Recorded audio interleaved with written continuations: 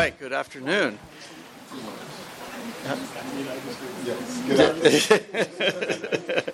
And Happy New Year. I think we'll call to order the first meeting of the Board of Trustees for 2017. I'm Joe DeVries. I'm the vice president, whatever they call me. Our president is out today, so I will preside as best I can. And shall we call the roll? Yes. Trustee DeVries? I'm here. Trustee Hernandez? Here. Trustee Banerjee? Banerjee, yes. Here. Trustee Charland? Here. Trustee Jensen?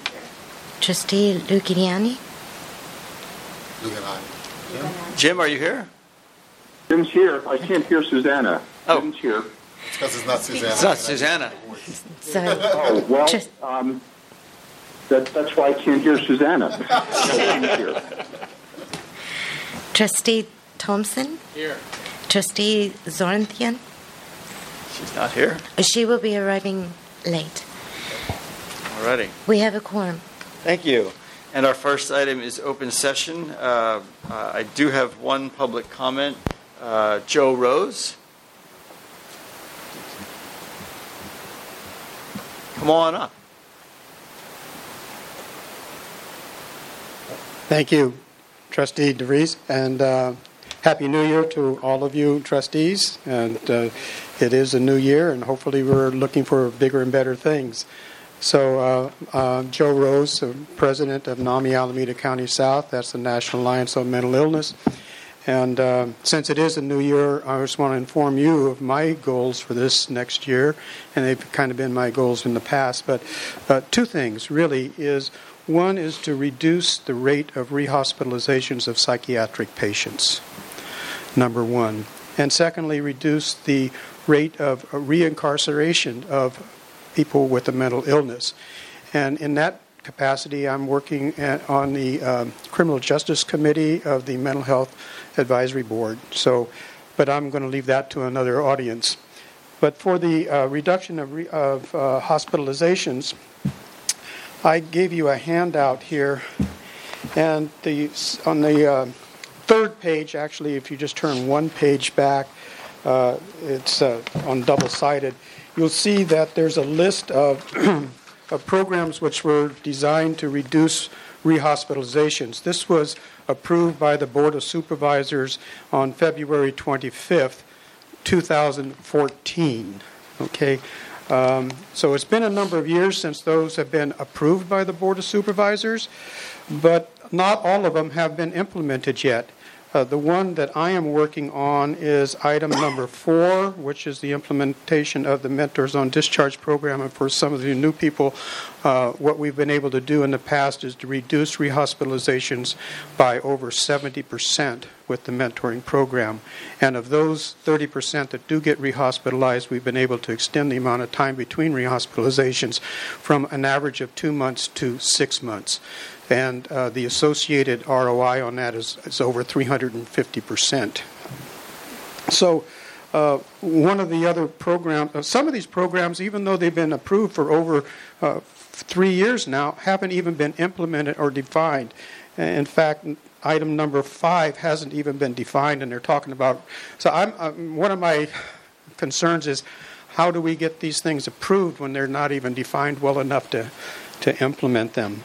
But I'm working on that. And what I plan to do, on the last page there, you'll also see all the way actually to the back of it,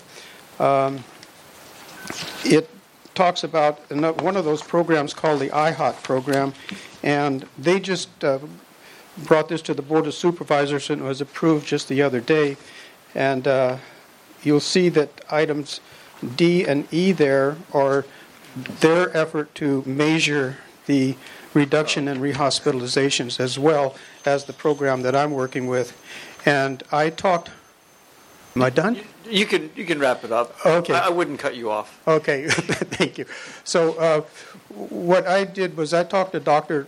Tribble, who is the interim director at Behavioral Healthcare Services, and I said, what I'm going to do over this next year is to measure the effectiveness of each one of those programs. Which ones of those are most cost effective? And then we should be starting to look at where we're going to put our money in terms of which one of those are being most productive in the community. So just to let you know that I'd like to come back and report to you on those 10 items in more detail as to where they are, where they're going, at least from my perspective, since I'm really involved in one of them in quite much detail. In fact, we just got a subcontractor contract with AHS to do that number 4 item. So thank you very much for that opportunity. Thank you. And Happy New Year again. And we know you won't be shy, so we expect to see you soon. We appreciate your work. Thanks. All righty, and I think that is the only public comment we have thus far. So we're on to board education. I think Dave? So I'm actually just going to give you a few quick comments before Dave gets started. Okay. Good afternoon, trustees, or close to evening. Happy New Year. Great to see you all. Some of you have been exchanging messages already. Apologies for that and give you much of a break. But just a few quick updates, and I'm going to turn it over to Dave because we have, I think, 2 important education items we'd like to impart on you tonight relative to 2 major efforts going on in the organization. But just to kind of recalibrate us from when we last left off, had 2 things I wanted to talk to you about today that I thought were somewhat timely. The board approved goals that you approved in the November meeting for the system. We have 2 updates or edits to those that are based off of continuing work that we've done to build the dashboards to start to track our performance on these that I want to bring to your attention. I don't think they are controversial, but they are more corrections to what we put down and actually raise the bar in both cases, and so I think you'll be okay, but I'll share those with you. Not asking it as an action item because I don't think it needs to be, but if that turns out to be wrong, then we can bring it in the business meeting and ask for a formal action then. And then just ACA repeal efforts, which I'm sure you all are probably following better than I am. So I'm still going through therapy right now. But anyway, I just wanted to say just briefly, you all may know that as of last night, the Senate passed a SB 3, I think it is, a constitutional resolution that just kind of begins the path of movement towards the ACA repeal, where the very, I think, clear language was that they were instructing 2 different committees in both the Senate and the House to develop the language to basically dismantle the Affordable Care Act, and asking that that language comes to Congress by January 27th. So.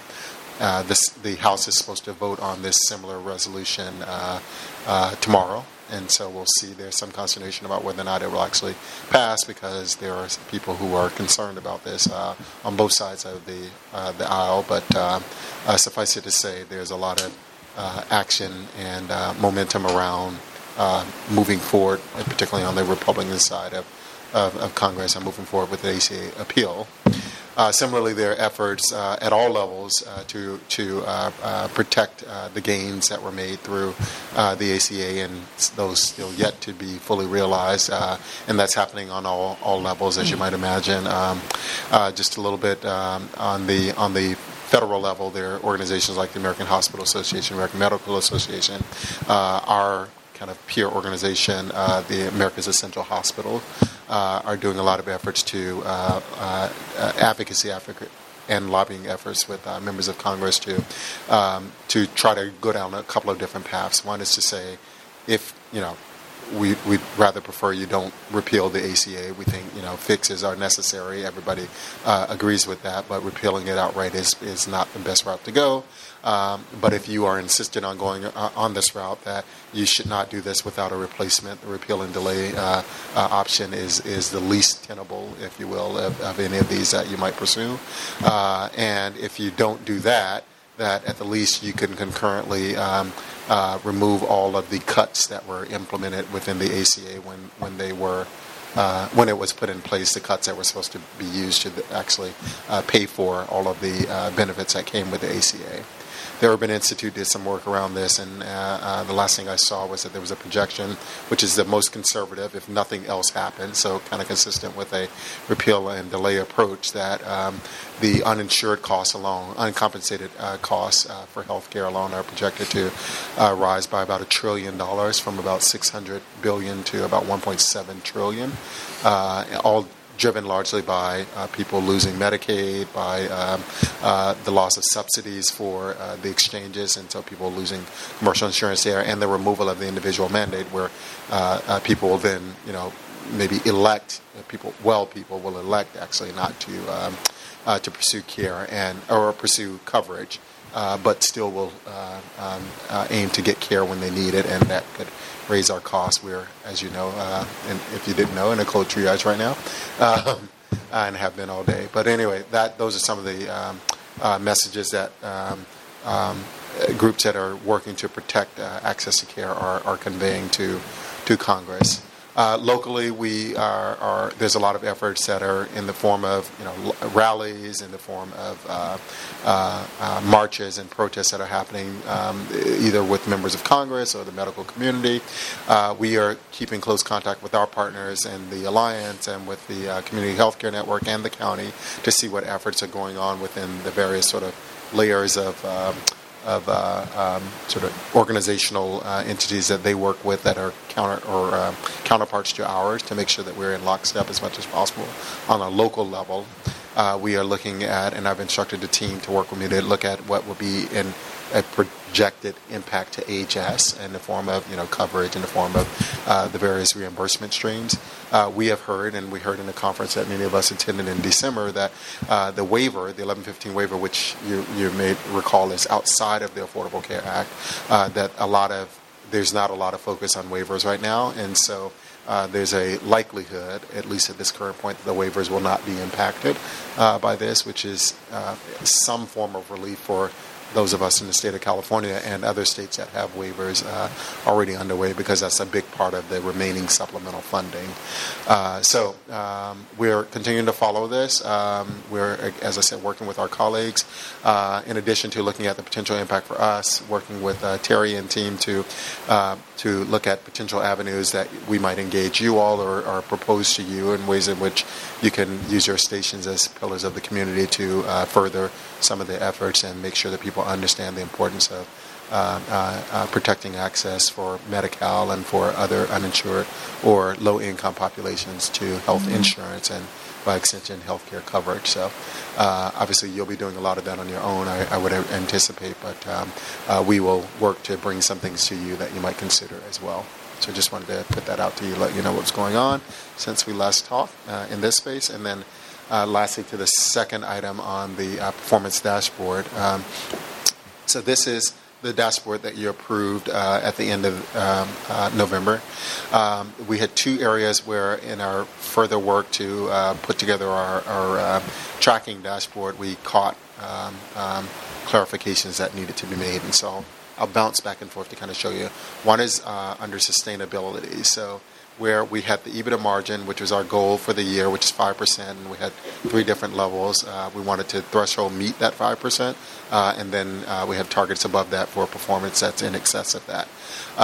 We talked a little bit at the time about the way that we were adjusting the financial reporting with respect to GASB 68 to remove or to relocate that expense below the line so that it wasn't counted as a expense in real time, but recognized in a different way. The impact of that is that the EBITDA margin is impacted, and so it should be adjusted upwards when those costs come out. So you'll see a little change here. So where the budget, the approved budget, and then the dashboard had the threshold at 5%, taking out the projected GASB 68 expenses that we'll have, actually raise the EBITDA target from 5% to 5.8, and then the other two adjustments are just the increments above that. That would reflect the fact that it's now not 5 and it's higher. So those are the 5% or 0.5% above at step 2 and step 3. The second thing is Prime. So this was, we can't explain how we missed this one, except there are a lot of numbers that move around. The Prime projects that we do for the for the program is actually 10 different projects, and so where we said accomplish 9 of 9 of the Prime targets, it should have been 10 of 10.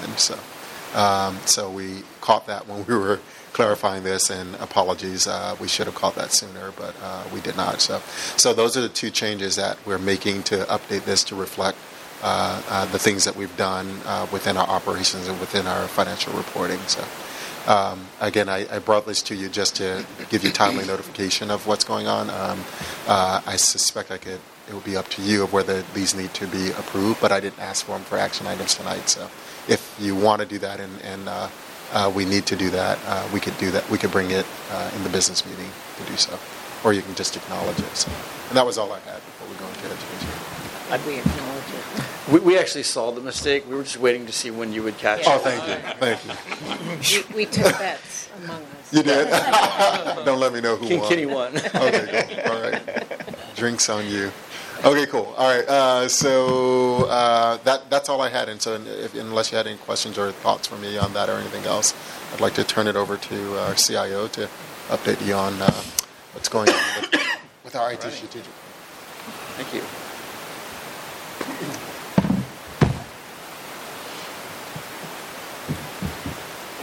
Well, thank you, trustees, for having me this evening and allowing me to share roughly 6 months' worth of work that's been gone into the IT long-range plan, and roughly condensed a 5 hours worth of presentations into what I hope is about 45 minutes. So I've taken a lot of slides out and condensed a lot of information into the slide deck, where you'll see some things I'll touch on very briefly. So this is the agenda we'll go through, and I'll talk about that. So I'll start with the engagement approach, how we approach what we're trying to accomplish through this process. Talk about some things they did, the voice of the customer process. The focus departmental review, I'll very briefly touch on that, although there's a lot of data in that process. I'm not going to go into a lot of details on what was recommended for the specific areas of soaring clinicals and financials, technology, interoperability, and IT governance, but just know that there's significant reports for each one of those areas that we've received that we're going through, and I'll show you how we're tracking that activity and what we're doing with it. And then talk about the portfolio management, which is really looking at all the applications we have and what we should do with those. And then talk and spend a lot more time around the strategic plan and recommendations on short-term, intermediate, and long-term activities. So that's kind of the roadmap for where we're going with this. I do encourage you to ask questions anytime along the way that you want to, although know that I've got, I think, 35 slides in this deck to go through, so in 45 minutes. So I tried to balance where we're trying to go.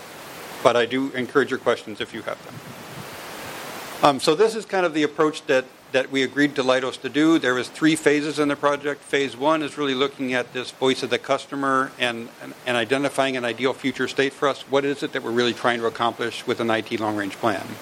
The second piece of that, phase 2, was this focused departmental review and application portfolio review of where we're at with all of our applications. Phase 3 of this is really going into the RFP process, and we segmented that to make sure that what we were doing, the outcomes of phase 1 and phase 2, resulted in something that would require us to move into phase 3 before we just said, yes, we're doing phase 1, phase 2, and phase 3. And the point we're at today is we've completed phase 1 and phase 2, and that's the report out that occurred on January 5th was the finishing of phase 2, or the report of phase 2. And then today's kind of the culmination of those 2 activities.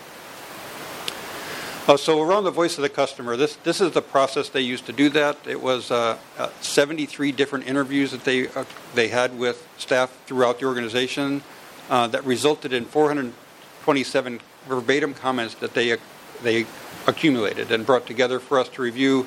We had a retreat that included the executive team, the medical staff, and representation kind of from all areas of the organization that boiled those down into what's called their ideal future state, which ends up with these 5 attributes to them around IT governance, IT support, communication, collaboration, provider engagement and adoption, the patient experience, and systems integration, standardization, population health. So the words are important in each one of those ideal future states. While those 5 are the categories, the words that were put into each one of those are important because it really is around providers' experience in using the system and what's there in the IT and what affects how they care for the patients. And then how do patients get engaged in that process too, as we think about moving towards population management and really around how do we engage the patient in their care and work with that. So those two areas were important in the experience aspect and of those 5 areas. And so how this was used were these 5 areas then looked at as we went forward with our individual departmental reviews or the systems reviews that we did, and as we're building the longer range plan, how do we make sure we address these 5 areas as the ideal future state? So it's really a foundational element of bringing together the basis for what our plan will be. So another part of that process was to ask each of the individuals to rank these, I think, 15 items in an area of importance and the ability we have at meeting those needs. So you'll see the top 5 there were, and the height of the bar is based on the difference between how important it was and how well we are performing that task. So it's a 5-point scale. So if something at 3.25 then shows that, they ranked it at a 5 and we're performing around a 2 in that. So they said 5, it's very important, and our ability to meet it is about a 2.5 or so. That is what comes up to those numbers. And you see the top 5 there. Access to a single clinical record, really, the ability to care for our patient. In our EHR selection process, as we're working through a needs assessment and identification, we're having each of the areas kind of talk about their current needs. And Dr. Sharnoff shared her experience in the pediatric or the OB clinics and what she has to deal with working in her clinic, working in the hospital, and what she has to go through to access the information she needs between a clinic that's using NextGen today, a clinic that's on paper, and then when the patient presents in the hospital to be seen, those clinic records aren't viewable when she's in the hospital. And so the difficulty just to do it that. I'm going to mess up. We have an orthopedic surgeon who works at all of our facilities, and he discussed his journey to get access information when he's a patient in the clinic here at Highland and then does the surgery over at Alameda Hospital. He can see the PACS images because we've identified that, but it's a paper-based record in his Highland-based clinic. It's a paper-based record in the OR at Alameda Hospital, and then there's a piece of Meditech in between there and a piece of Soaring Financials in between there that just makes the data very difficult to get through. And so they've shared their stories, and so this access to single clinical record is clearly the number one top gap that we have in our organization, as identified through this voice of the customer process. Clearly, the second one, ability to share clinical information, that's within and external to our system, right? When patients leave our system and go somewhere else, difficult for us to get that information and send it electronically to all those people that have it because much of our data is on paper records. And on paper records, that means faxing at best and no information at worst. So that's why that was identified as number 2. The next, obviously, they go down in the gaps there, but clearly understanding overall health status, kind of the same as that access to single record, sharing information, ability for our patients to access for information. We have a very limited patient portal currently that really exists only at Highland Hospital and only contains their discharge information, a kind of a summary of their visit from when they were at the hospital. So very limited. We're expanding it to include laboratory, radiology, and outpatient results. So we've just brought the NextGen clinics up. So the data now on the patient portal includes ambulatory visits where patients can see kind of a summary of the care that happened during their ambulatory visits. Soon to come up are laboratory results and radiology results from their outpatient visits. But still, it's very limited. The survey was done in July of 2016, way before that information was available to our patients. And then availability of robust decision support, again, back in July of 2016, very early in our K2 development, which is our data warehouse where we're accumulating all of our data, and so still, and we still have large needs in the area of robust decision support. So these were the top 15 identified gaps. And so this information combined with the voice of the customer was brought into the focused departmental reviews. And so these are the 5 areas that were looked at in this. So the process was interviews were conducted. Leidos did their analysis and evaluation, comparing to other organizations and how they use systems, and then produced the 5 reports that I shared here that are quite large. So these are the 5 areas that we looked at: Soaring Clinicals and Soaring Financials, primarily because we were trying to understand the gap between our current systems and that ideal future state. The assessment was, and what was included in the Leidos engagement was, could Soaring Clinicals and Soaring Financials be our enterprise-wide system? So could we take kind of a status quo approach, right, as we evaluate the options? Could our status quo systems be developed be expanded to meet those ideal future state needs. And that's really what was the question around soaring clinicals and financials, and why the Meditech systems were not included in that assessment. Because the determination was that Meditech will not meet our overarching needs of we are still in code triage. Dave, can you clear that message there? Thanks. And so we're doing a separate assessment on the Meditech system to see how they might be improved, because each of these departmental reviews for the soaring clinicals and soaring financials brought forward recommendations on short-term fixes to those systems and improvements that could be made. And we want to do the same with the Meditech systems, both at San Leandro and at Alameda. So why was this not included in the initial scope of work use, scope of services? Because the initial scope was to look at, could soaring clinicals and soaring financials become the enterprise-wide system to meet that need? And Meditech was deemed in July of 2016 not to have all of the tools necessary to be that enterprise-wide system. So we didn't do analysis to say how far is that from meeting our enterprise-wide need. So we wanted to focus our energies on specifically on soaring clinicals and soaring financials. And also looking at the technology to support that, the interoperability needs of all that, interoperability being defined as how data gets shared amongst and between systems and providers and throughout the healthcare system. And then looking at IT governance as one of the things that was identified in the voice of the customer process. And so I shared that, I've got the 5 reports with lots of detail. What we've done with that is created this series of spreadsheets that includes on the left is that, without going into the detail, all of the items that were recommended from the reports, tracking each one of those. The column there, the next column with text in it, is really what's our response to that. So some of these we're going to say, the item was identified, and that's really going to be addressed in the long-term plan. That's not going to be addressed as an intermediate. Some of them are very short-term fixes, similar kind of to the Toyon report that we received, if you remember that one previously, as we looked at our financials, recommendations on how the system could be improved, changes that could be made. So the soaring financials report we're moving forward with, combining that with our work towards re-implementation of our physician revenue management system, soaring improvements and optimizations that were already being done has all been combined in that work. So Dave's team and my team are working together on building that soaring financial group. Similarly with soaring clinicals, we're looking at those and evaluating them on which of those items should be moved forward now. And you'll see that as we get later on in the short-term, intermediate, and long-term, which ones make sense to do and which ones don't make sense to do as we move forward. EHR governance is really looking at what's the governance we need to put in place for the EHR selection and implementation process. How do we govern that project? And then on interoperability and IT assessment is really what are those specific things we need to do to improve those components of it. So that's what's in all of those reports. I wasn't going to spend any more time on this one. Trust me, there are lots and lots of details under each one of those areas that we're addressing and tracking each one of the recommendations.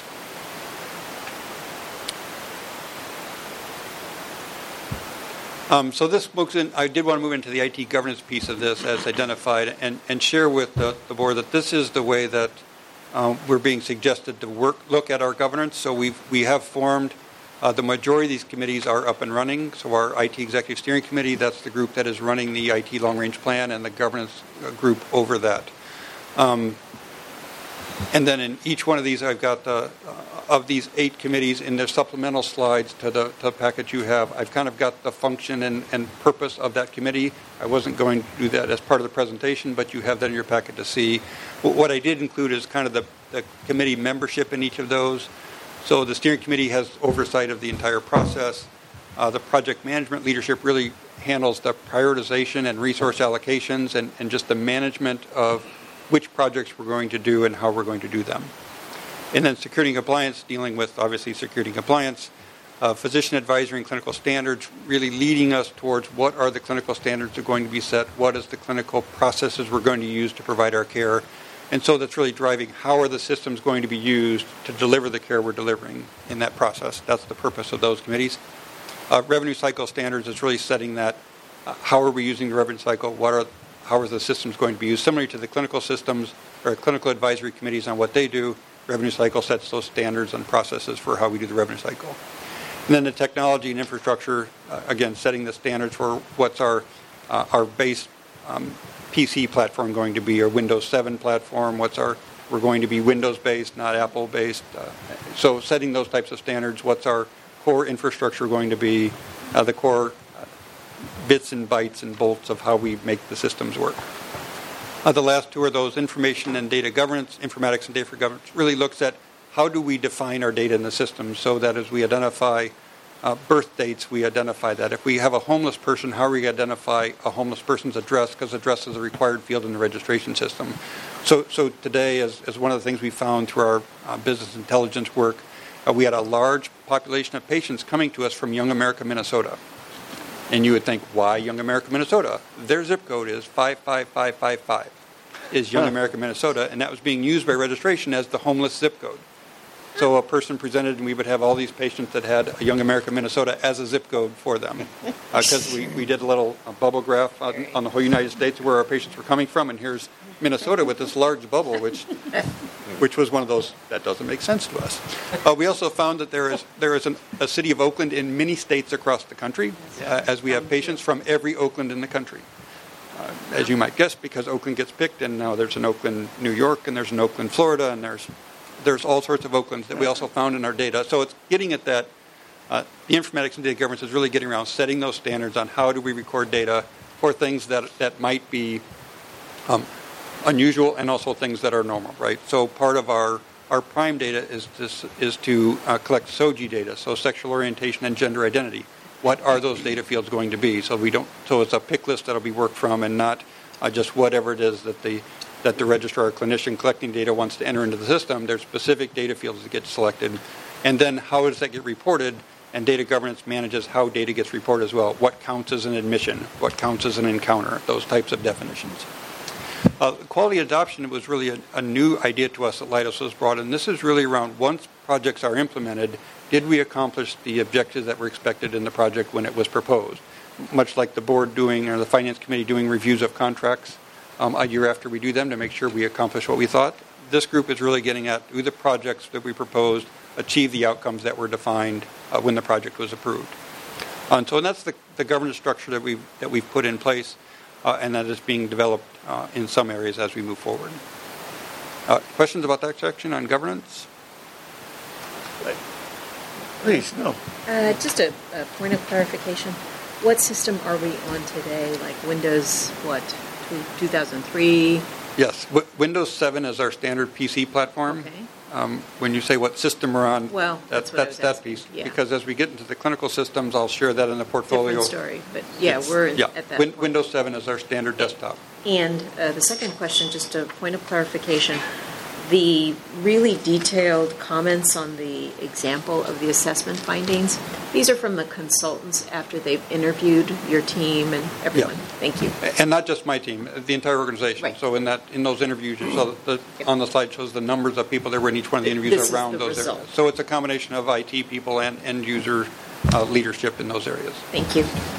Can I ask one more question? Sure. So for interoperability, who are the kind of people that in your key stakeholder interviews, who gets? Yeah. So part of our interview process included the Alliance, the county, and CHCN. So that's really talking about who are stakeholders outside of AHS that need information from us, and that we need information around that data sharing. So that's who is included in that interoperability discussions, as well as our interface people and our business analytics that do share data with the outside. Okay. Thank you. I was just going to ask if you're going to do something about that zip code problem. I mean, that's an input issue, I imagine, in the emergency room or other clinics. Where At all locations. At all locations. So can we at least change it to an Oakland zip code or California zip code? It makes it more difficult, right? Because it's meant to be an address of that. So the group is defining how do we identify homeless people in our system. But they know where they live. I mean, they're not really, they're unsheltered or they're houseless. They have a zip home code. and they have an area. And yeah. It wouldn't hurt to, ask them a cross street. I mean, you can register to vote at a cross street. It would be helpful to have them. It would be extremely helpful. And if they gave a cross street that you could enter into the computer, then it could probably spit out the zip code. Yeah. And that would be informative as to where our homeless population is residing. Right. Yeah. So the group is addressing. Yeah. And I realize that's not your problem. That's an input issue. But yeah, great. Thanks. Yeah, it is a data definition problem, which is what we do own in the data governance group. Good. All right, so now we'll move into the portfolio management, and here's the process they went through, right? So they kind of asked us, give us a list of all of your applications, and we initially gave them a list of 105 different applications that were top of mind, easy to come to, and send to them. When you ask about what platform are we on, those were the first 105 that came to mind. As we continued to work through that, we found another 30 into that, and then as we started looking at, from a finance review standpoint, all the things we're paying maintenance on, we identified another 33 applications. So 33 applications that IT pays for that generally IT doesn't know about. As you think about what do we do from a support standpoint, what are the systems we touch on a daily basis, those 33 are things that we generally don't touch, but yet we pay to support them. Think of things like UpToDate. All right, so it's a database that the physicians use and clinicians use to get information about protocols, procedures, and medications. It's a web-based application. We essentially just pay the license fee for it, and that information is accessed. The question I have is the 105 applications under product. This means how to use a specific tool that we use in the assessment of an individual. What does that mean? Yeah, we'll get into a little bit more in the next couple slides on what types of things make up those. And so that all of 168 applications were analyzed, looking at what we spend on those, asking our users, are they satisfied, not satisfied, and where is that kind of product in its life cycle, which gets us to... Dave, sure. Are all of those applications supported by the internal IT, or do any of them, do we contract for any? There's a little bit of both in that answer, yes. So this is a list of what makes up that 168 applications by category. And so you'll see there's a lot of different things on there. Many of them, a large percentage of them are also things that are kind of in our infrastructure technology side of that runs the systems that we have. So it's not just an application that might be like the surgery system or the radiology system. It also includes our paging system and includes the software we use to manage the network as an applications that we manage.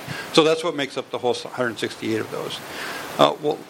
What Leidos said is this probably represents about 80% of all the applications identified through our system, because there will be stuff that IT doesn't pay for that gets used throughout the system that we don't know about.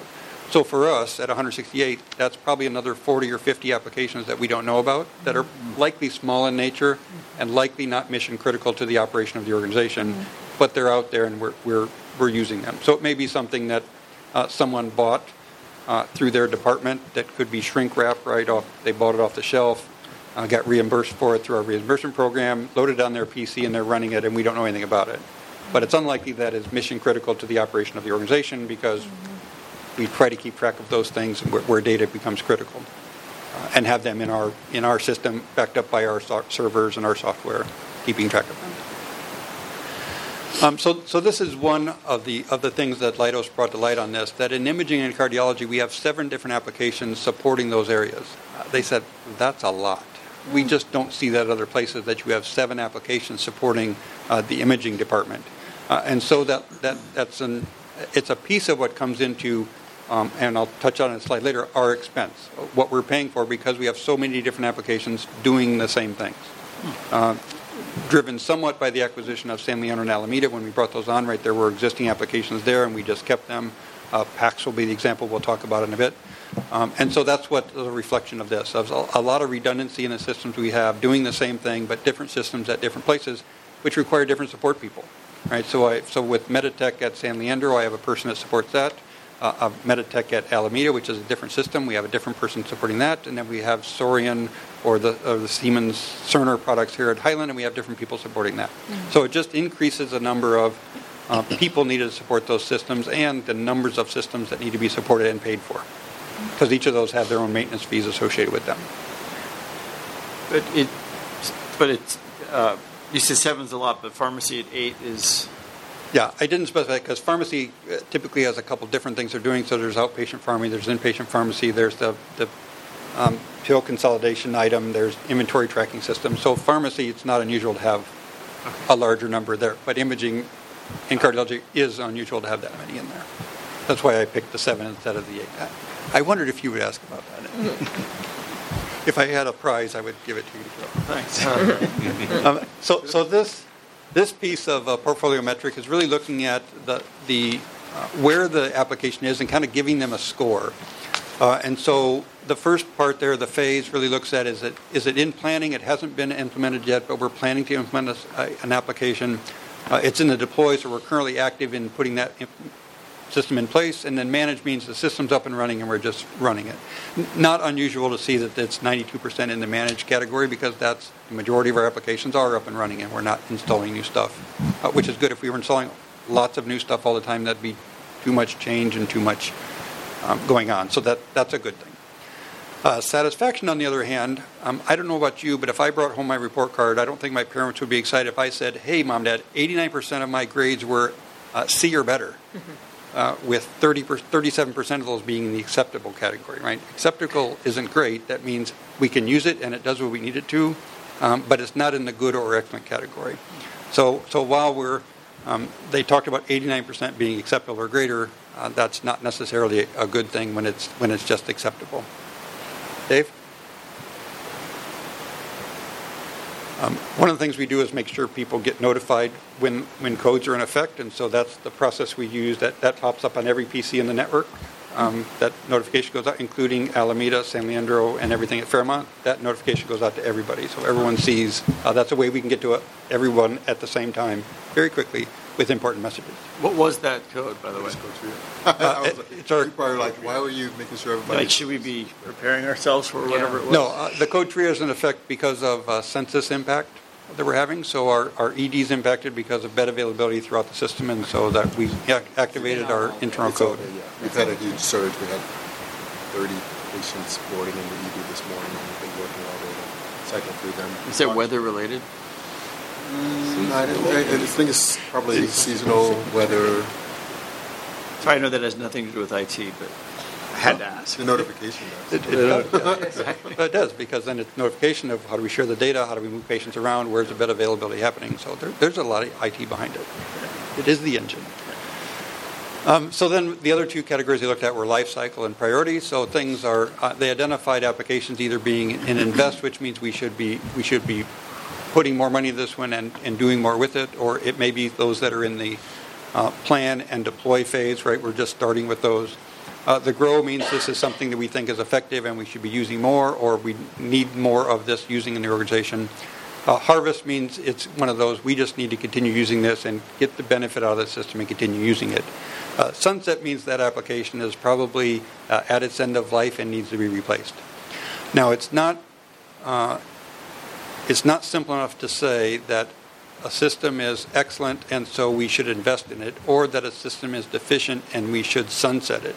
There are cases where we've got some systems deficient, but we should grow it because we need that functionality, even though that one may not be the best one. It is one that we have right now, and we should grow that to get more value out of it.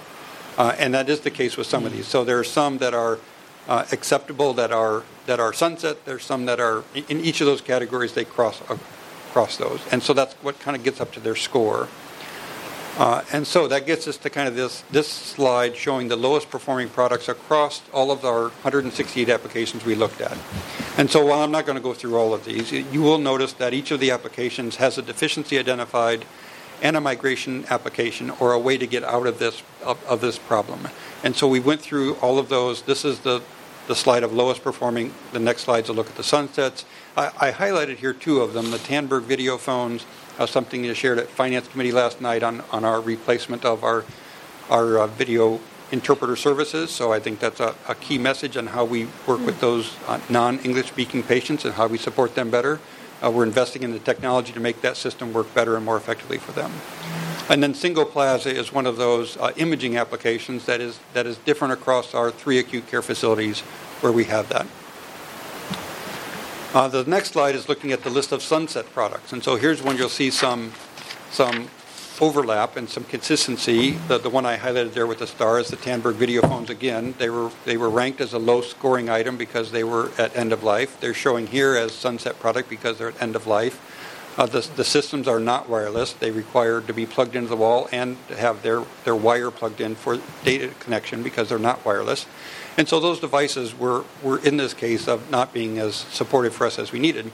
So the mitigation there is to what we now purchased are essentially a PC on a stick is what we like to call it. It's a Microsoft Surface on a smaller pole with a smaller footprint than the previous video interpreter services carts had. And so it's taking up less room in the exam room, easier to move around. It works wirelessly and off battery, so it can be used anywhere and moved anywhere in the exam room where it's used. Dr. Zorthian was one of our pilot users with this as a proof of concept for these devices. Yeah, they're very nice, but sometimes hard to find. Yeah, because they're mobile. They're mobile. There's an app for that. True it all. And so that's that one. The other one here on our sunset applications in the imaging area is the radiology PACS. And so this is one that was identified as one that we need to look at a PACS consolidation process, and it shows up in a next recommendation. Well, certainly other things are here in the sunset list, and each one of them has an issue and mitigation plan of how we're going to address each of those items. And so this is that recommendation on imaging. So you'll see we have three different PACS solutions: View, Centricity PACS, and Single Plaza. Each of those... Did you say what PACS is? Sorry, I did not. PACS is Picture Archiving and Communication Systems. So it is digital imaging. You can think of it that. So every time you go to get an X-ray, now you don't see a piece of film that they're stick up on the light board anymore. They're pulled up on the computer. You can see it, and it's how we store those images. It's in a PACS archives. They're larger in nature, in file size than other images. They're stored under a specific, what's called DICOM image format, and so they just have special storage needs. And PACS, or Picture Archiving Communication System, is the way that digital images are moved around and stored and used. Thanks, Stovecchio. I appreciate that. And this is for system-wide? This is system-wide, right? So Alameda has a separate system than San Leandro, which has a separate system from Highland. Right. So what we've done today is make those systems accessible through a PC. Providers can get to each one of those three different applications to see images. But again, that's problematic because you can't see two images at the same time. Correct. An image that was done at Alameda and an image done at San Leandro can't be pulled up together. You have to look at one independently. And so the idea here is consolidate that to a single platform, which may or may not save money. We haven't dug into the detail yet to determine whether there's a cost savings to do with this, although we believe there may be. But certainly from a clinician standpoint on accessing information about our patients, especially if they present to the emergency room, we can see those images from previous visits either at our clinics or at our acute care facilities. So it's a win-win-win for the providers when trying to address images across the system. So we would go to one of those three? Not necessarily. As we reviewed this, there's a group called CLASS, which is a database that ranks and reviews of end-user review of satisfaction with systems and of cost, of access, of how well the vendor supports their product, and how the process works. And those three are very low-ranking products in the industry. The three top-ranking ones work very differently than those. And so that's our review to say, should we go with one of the existing three that we have? Is it good enough and adequate enough to meet our needs? Or should we move to a different product which provides a different way of doing services which might be better for us? This one in particular is one of those that works for us in a long-term strategy because none of the EHR vendors includes a PACS system as part of their core offerings. It's always a separate system that runs the PACS archive. And what's called a vendor-neutral archive really meant to be that regardless of who your vendors are, that archive will support all of those vendors, whether it's the imaging systems that acquire the images or those that are trying to consume them, like an Epic or a Cerner. They can consume those from the PACS, the vendor-neutral archive, and share them. So that's why we think this is a good recommendation moving forward to do consolidation of that. It does reduce the amount of support we would need for that because now we just have one application to support instead of three. And so we think there's some work in that. You will read in here, though, Leidos is saying,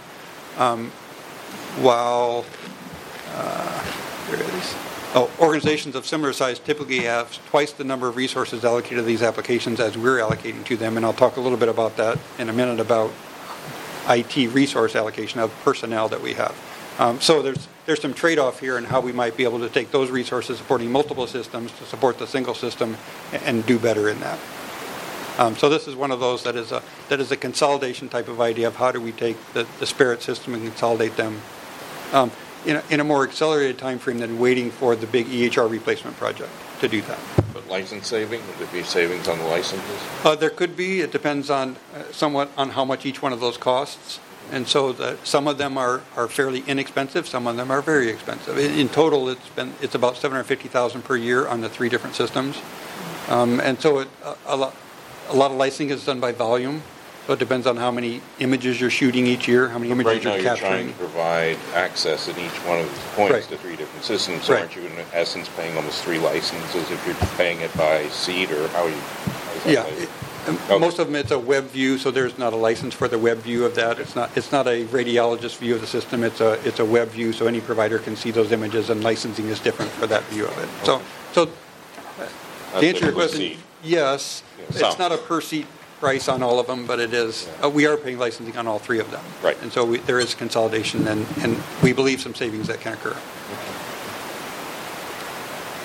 So here we get into the what Leidos looked at in terms of our IT expense and personnel costs. And so this is a summary of our last 3 years of actual expenses, and then 2017 budgeted when they were doing their review. So you can see we were at 5.2% in 2014, 4.6% in 15, and then 3.9 in 16 and 17 as we project this.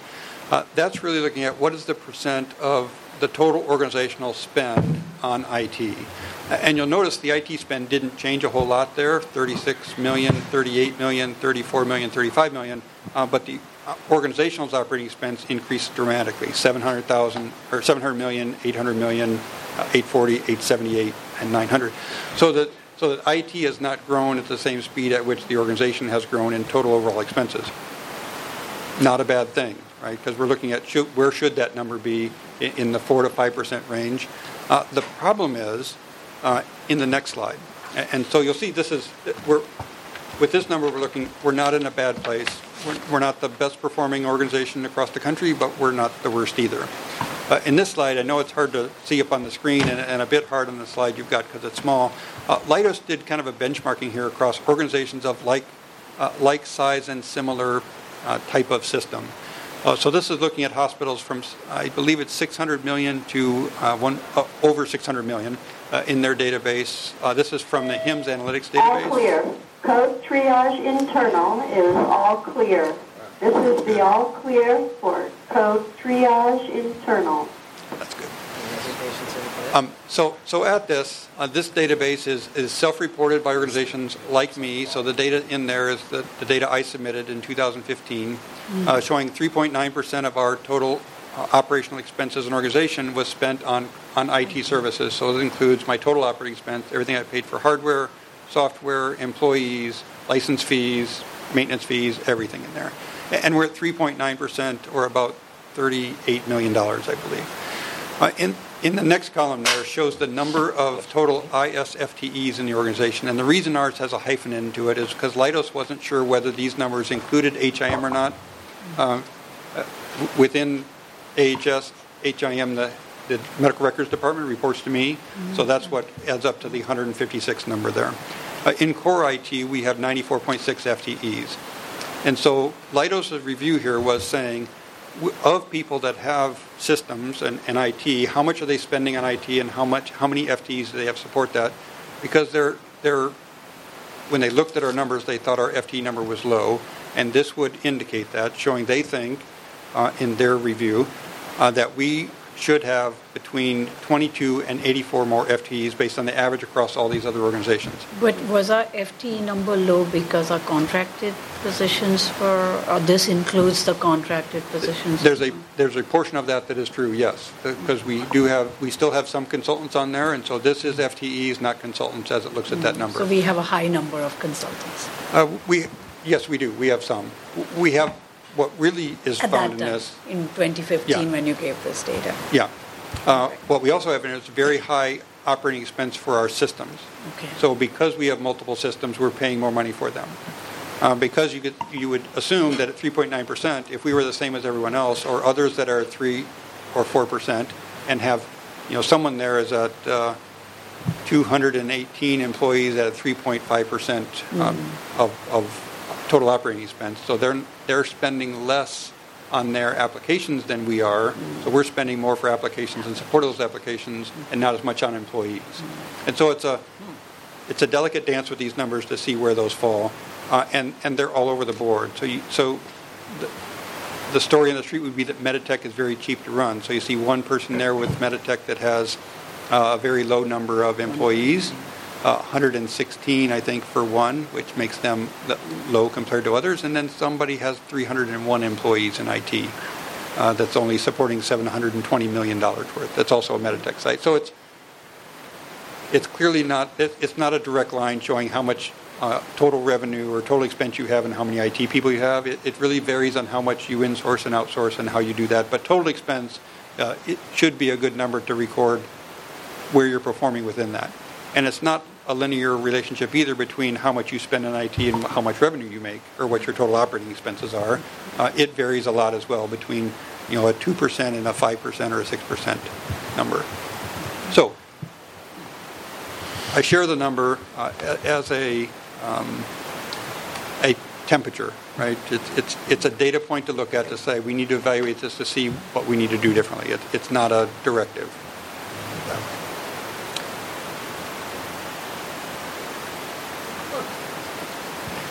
You want to make sure people are informed of what's going on.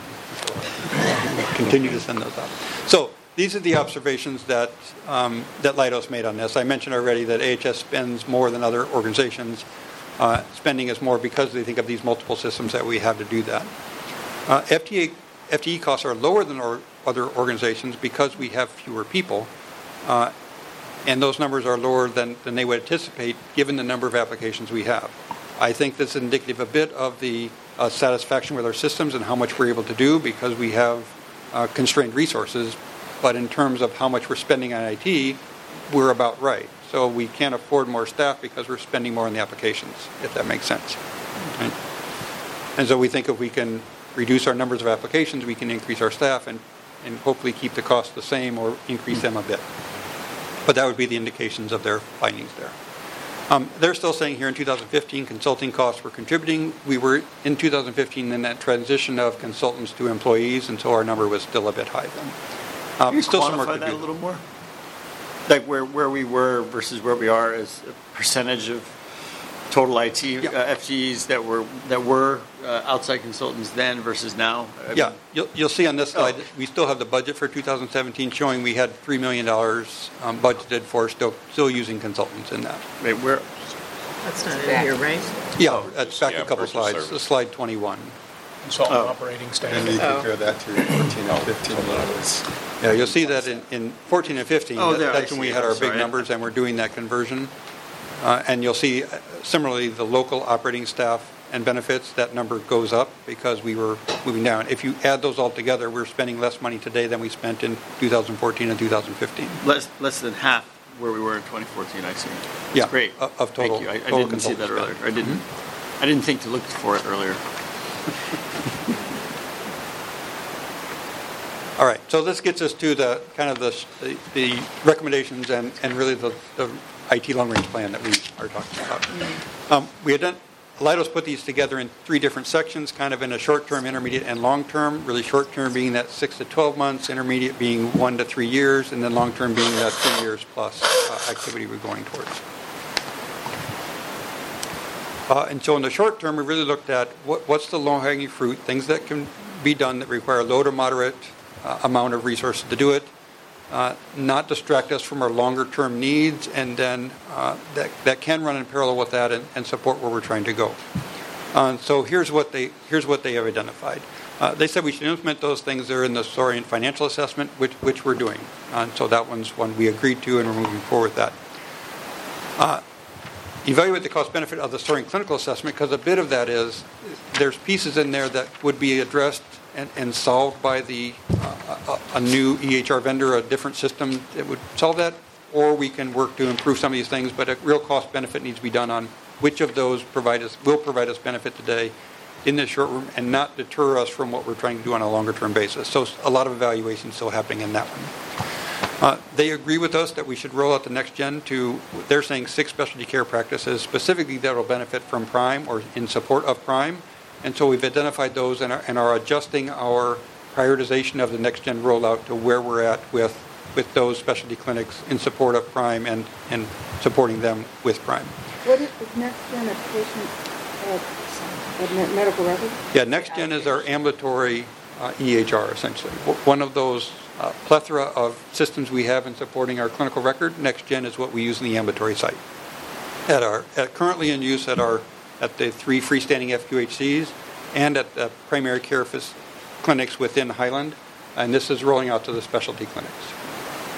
Is NextGen at the clinics able to achieve meaningful use now? It is. We are achieving meaningful use at our freestanding centers, and we have physicians that have attested to meaningful use 1. None that have attested to meaningful use 2 yet, although we're working with Lumetra, who's a federally funded program to encourage physicians to participate in meaningful use. So we pay them $0, but they're helping us to move physicians along into meaningful use and achieve that. And so, and then also evaluating portfolio management reports, which include those things like the PACS consolidation that I talked about. There's 3 things that we really, the patient education is another one where we have multiple patient education systems that we're paying for that we can consolidate and save some money if we consolidate it onto a single patient education system. And then working through this list of sunset systems to determine if any of those 21 applications can be eliminated and reduce our overall cost, if the function can be performed in other ways, or if the function is really not adding value to the system. And so that's what they've really identified in this list of short-term recommendations. Still a lot of things, again, in the departmental focus reports, a lot of other activity that needs to be happened, but these are the ones that came out of the portfolio management review. And so in the intermediate said, they wanted to add this rationale that the scope of implementation should not become a de facto shadow enterprise implementation. For example, Meditech should not be upgraded and rolled out to multiple facilities.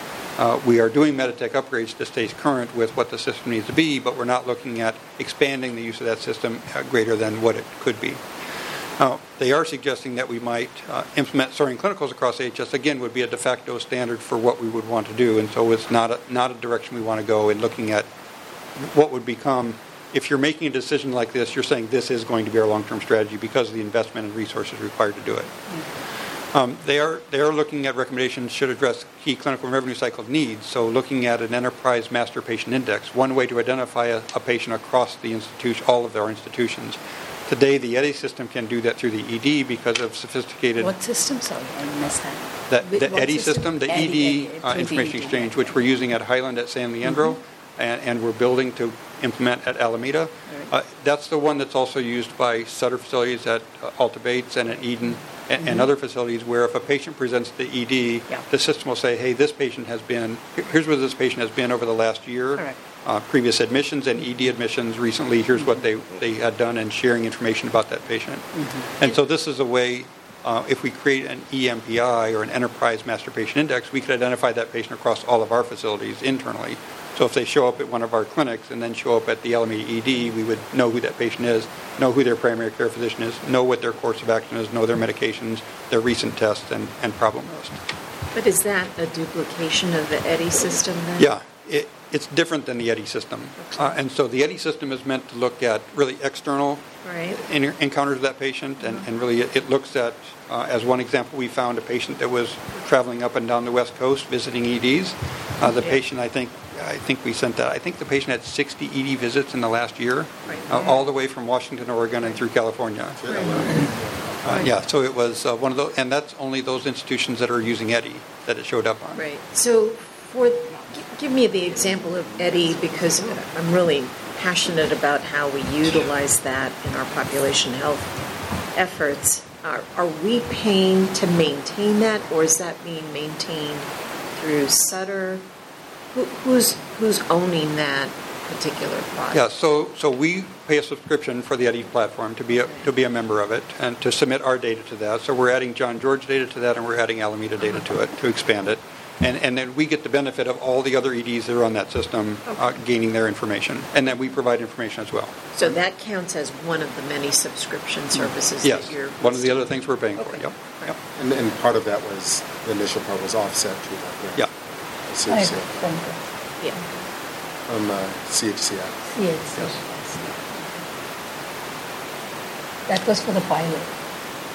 Well, we didn't. Well, I guess we called it a pilot, but it was really the implementation at Highland and San Leandro. Yes, it was a pilot in the sense that we didn't put it everywhere, but now we're planning to have it everywhere.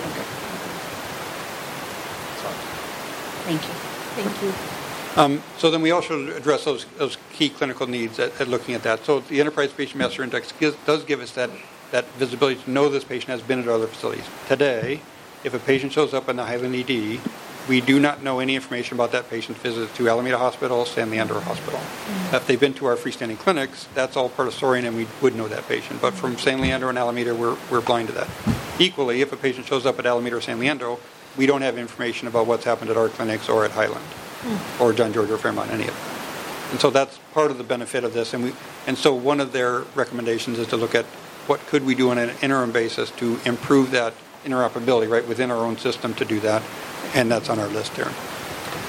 And then again, looking at investments that in part accelerate the funding of the long-term strategy. So that's, we'll see one as we come up here, and I'll talk about that. And it's in this first one. Consolidate acute registration and billing across AHS using Soaring Financials platform. So this is one that looks at could we implement Soaring Financials at both San Leandro and Alameda to get us that Enterprise Master Patient Index, centralize our business office, have a single billing system, because today Highland, John George, Fairmont, and our clinics all use the Soaring Financial System for patient accounting. San Leandro uses the Meditech system for patient accounting, which is run by employees in our centralized business office at Fairmont, but yet still using the Meditech system. And then Alameda Hospital uses the Meditech system, but that's outsourced to a firm that does our patient accounting for us. So 3 separate patient accounting systems, running 3 different MPIs to support all that. So this is looking at if we did that today, the MPI cleanup is something that we will have to do as part of the long-term plan anyway. So doing that work today can help us, one, identify our patients across the continuum and clean up our medical records duplications across our facilities. So this is one of the suggestions that is, as an intermediate term recommendation, it's going to take a little bit longer than 12 months to do that, but it still puts us on the right path of where we want to go to do that. And then the last one there, implementing interoperability, looks at how can we do that data sharing across that, leveraging some of the tools we already have, or looking at other tools which might be an add-on that would not conflict with what would happen with the longer-term EHR strategy.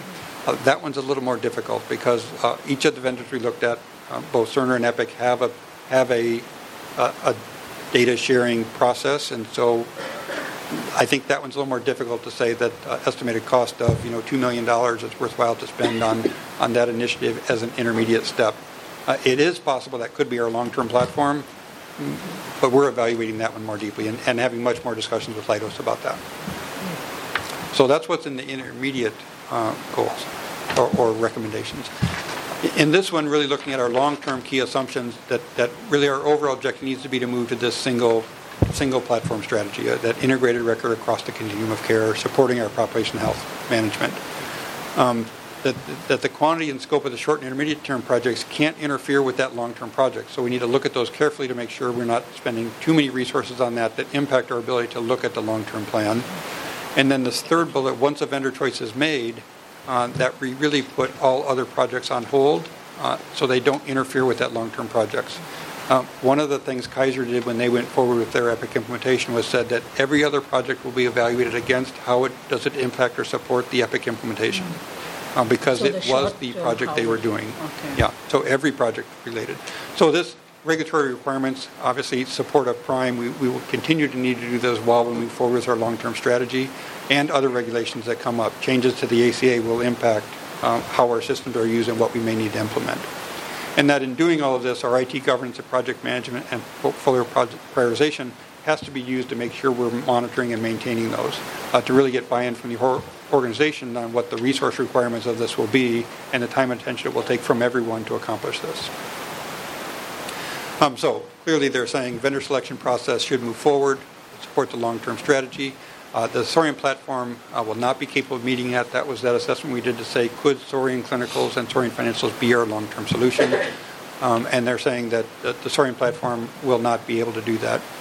And that the vendor selection could go through and do these steps. We obviously need to come up with this total cost of ownership, which will require much more discussions with the individual vendors we're talking to understand much more deeply all of the applications that would be involved, all of the resource requirements to implement that, and what that will take. And so moving forward with that. And then also just educating us through the vendor selection process and all of our key stakeholders on what are the leading practices, what are out there available in the industry, and what will help us move our business forward. The Sorian won't be able to do it. Conclusion, does that include Sorian financials? No, it doesn't. This is specifically around Sorian clinicals. Okay. And so we're still evaluating that. What is the long-term viability of Sorian financials as a system that could be our EMPI and handle all of our financial needs? There's a piece of that we think that that intermediate strategy of rolling out Sorian financials to San Leandro and Alameda, we're currently in the evaluation stage of that, but we think that could be a good intermediate that helps us reduce our overall spend on what we're doing for patient financial services from an application standpoint, consolidating that work into a single business office, eliminating complexities, making it simpler for the patient that has bills from multiple facilities to streamline that activity, and potentially reduce our overall cost of what we would need to spend on our long-term solution. So lots of variables that go into that decision process that we're continuing to work on. But that's not unusual to see out there in the marketplace right now, that the financials are being run separately from the clinical systems. Yeah, there's examples of where that happens. That there's locations where Cerner locations are running Epic financials, where Epic locations are running Cerner financials, where Meditech institutions are running Cerner financials. It's a broad spectrum of how financials and clinicals are working together. There are many locations where it's Cerner, and Epic, so it's not exclusively that way. Well, we could continue to use Cerner, just not the Sorian. Clinical. Cerner Sorian Financial. It's Sorian Financials is the name of that we currently use. Which means, we currently use Sorian Clinical and Financial. Okay. But Sorian is owned by Cerner now, so if you mean Cerner could be not Cerner's Sorian product, but Cerner's Millennium product could be an option. Good point. Right.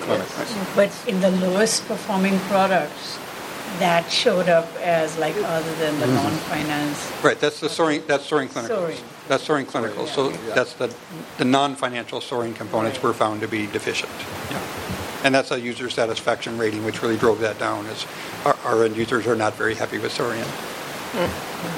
Many challenges. So long-term recommendations, obviously, do the RFP process. Get that achieved by August of 2017. Determined, and that process will determine the actual striping of how we will replace applications as we go forward. Many of those of the clinical applications are a component of that clinical system. So laboratory, radiology, pharmacy are tied very deeply with the clinical application, and so that's how we would determine what's the roadmap for those applications, looking specifically, because there are cases where Cerner or Epic doesn't have all of the applications that we would need, and so sometimes that means that we would have to have a different third-party application to support that specific need within those where they don't have product to fill every single niche.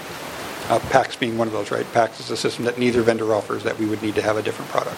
Blood bank, for instance. I think a lot of them don't have a blood bank application. Epic does not have a blood bank system, so Epic would require a different blood banks. The Cerner product does include a blood bank module. So it's an example where Epic doesn't have one, Cerner does. There's others where it's the other way around. Dave, before you keep going, I haven't seen anything on security. And not to use a word that stirs up all kinds of things, but hacking is a huge, scary thing for healthcare environments on many levels. Where is that in? Yeah, so you saw it back in the governance. There was a security confidentiality or security and compliance work group on that, and so every year we do a security risk analysis assessment where we have an outside firm come in and look specifically at our systems and how well are we meeting the HIPAA requirements that are required under a meaningful use audit. We also do external penetration testing where we have external people kind of white hat hacking on us. Friendly hackers come in and see what they can do. Right. We'll have that report, I think, at the next compliance committee meeting. But are we relying, I guess my question is, are we relying on each of the vendors that we use, in essence, to bring to you a product that's already as safe as they know how to make it, or do we have something on top of each of those products? It's both of that. We do require our vendors, as part of being a certified system, they have to meet HIPAA requirements on how data is stored, encrypted at rest, and encrypted in transport, managing access to that data, how they do that. We get reports from our hosted vendors on how well are they meeting those. There's a form, a specific audit form that you can request and get to see, did they pass their audit on security and confidentiality of their data. And then we also build on top of our firewalls, our protection and security into our system. So maybe for another meeting, but I personally think that if you have a breach, or if somebody does, end up being able to steal records, it really hurts the credibility of the organization. It hurts the persons involved. For another day, I'd really like to hear where we are, what penetration tests we've done, sure. How many instances there's been of someone who's actually penetrated and gotten a patient data or some data, and then just kind of a broad overview. I went to a site the other day, and I was not allowed to plug my computer into their projector, because their projector, I guess, was connected. Anyway, and it's like those policies are getting really very, very stern. No USBs, no external product. It starts to become difficult for the patients who are here overnight to use their own, laptop or something like that. But I do want to hear maybe for another study session, what do we do? I can very briefly, in less than a minute, talk a little bit about how we do that. So we provide a guest wireless access to our patients and visitors that is completely separate from our network. It's completely isolated. It's in its own little tunnel. Right. You can't get to our network from that tunnel. So if you're on our guest wireless, you can't get to any of our other systems unless you go out to the internet and come back in through our secure firewalls and all that. There's no direct path through there. So that's one way in which we do that. For those that are like myself with my laptop, we have a BYOD, bring your own device network that we put available that has other restrictions on it that allows me in because I'm part of a trusted system. Right? I've got an Active Directory account, so I've got a username and log into the system. So it lets me inside the firewall, but not completely inside the firewall because it's my device. And my device doesn't necessarily have all the protection and security. I could be doing other stuff with it. I download some type of malware or something at home because I'm clicking on some Yahoo email message I get that downloads some virus to my PC. The BYOD network protects us from that activity because we're not actually on the network. So one of the things that happens is ransomware. I'm sure you've heard of that. Oh, yeah. We've been infected at least 4 times by ransomware. We have never paid a ransom. What we've done is we have adequate backups in place so that what we do is restore to the point before that ransomware was applied. And data is lost. But it's one of those where it has not been on any mission-critical applications yet, not like the hospital in L.A. that lost their access to their patient records. It's not been that. We did have one person that had data on their PC that was compromised and got ransomware on it, and we said, we're sorry, you lose that because it was not on our backup systems. It was not being backed up by us. So those have occurred. I can also say, in my 3 years here, we have had no identified hacking breaches of patient information. Now, let me be clear. No identified known breaches of information. Doesn't mean that there's not been a misdirected fax where information went somewhere else, or that someone that had a username or password given to them or was stolen from them used to access our systems.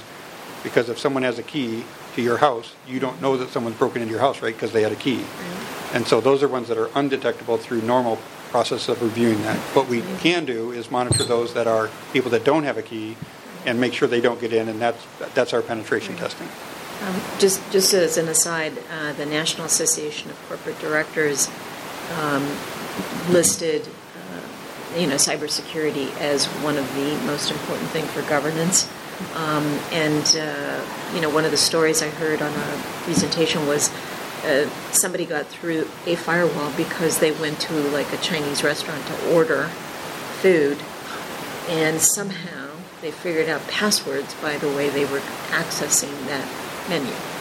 So they came in that way. So the amazing creativity of people Yeah. who want to get through to your firewall is just amazing. It is a game of cat and mouse. It is. Right? There's, It is, there's no the doubt. mice that are the hackers, and the cat that is the firewall people, the blockers, the protection and virus scanner people. And I think it's important for us to be very consistent about looking at those as a board so that we manage that very carefully, because it's our integrity, obviously the security of our patients, but I think it damages our position in the community if we don't have it. So the Audit and Compliance Committee is receiving a report on the penetration review at its next meeting, and the Audit and Compliance Committee does, routinely look at HIPAA compliance and security as part of its regular agenda. So, both in terms of accidents which have occurred, and to the extent that it might be something that's actually intentional.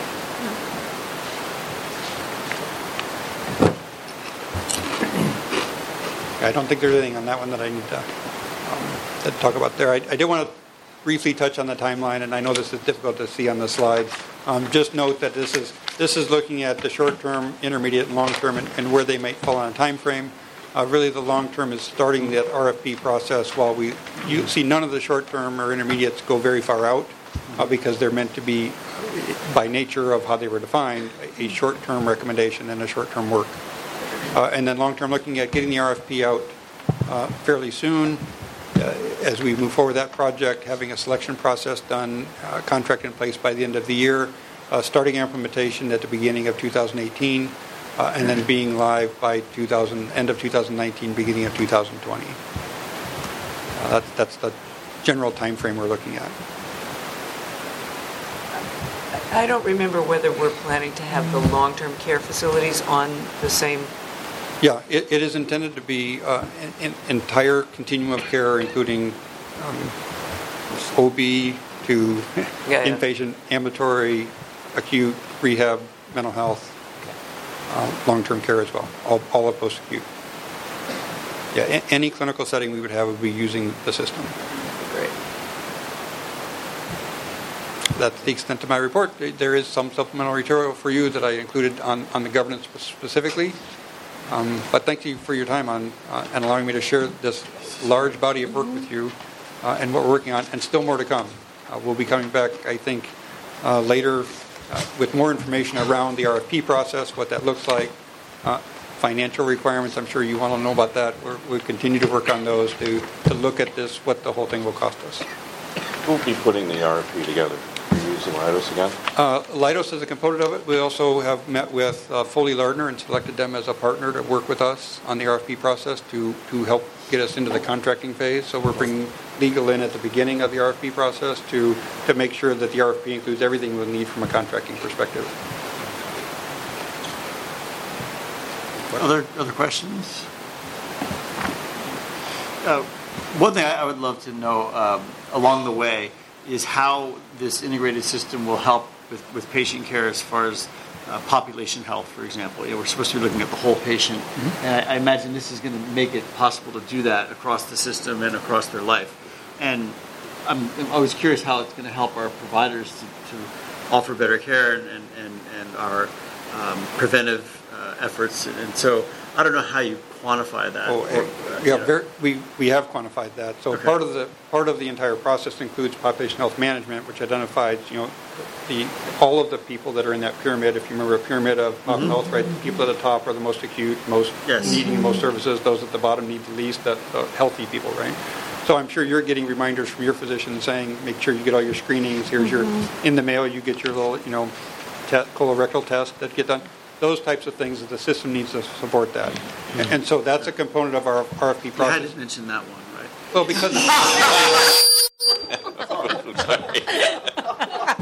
everyone gets that test, Joe. That's why it's common knowledge for that one. And so that is a component of us. The way it helps our providers is that anywhere in the system where that patient presents, those reminders come up.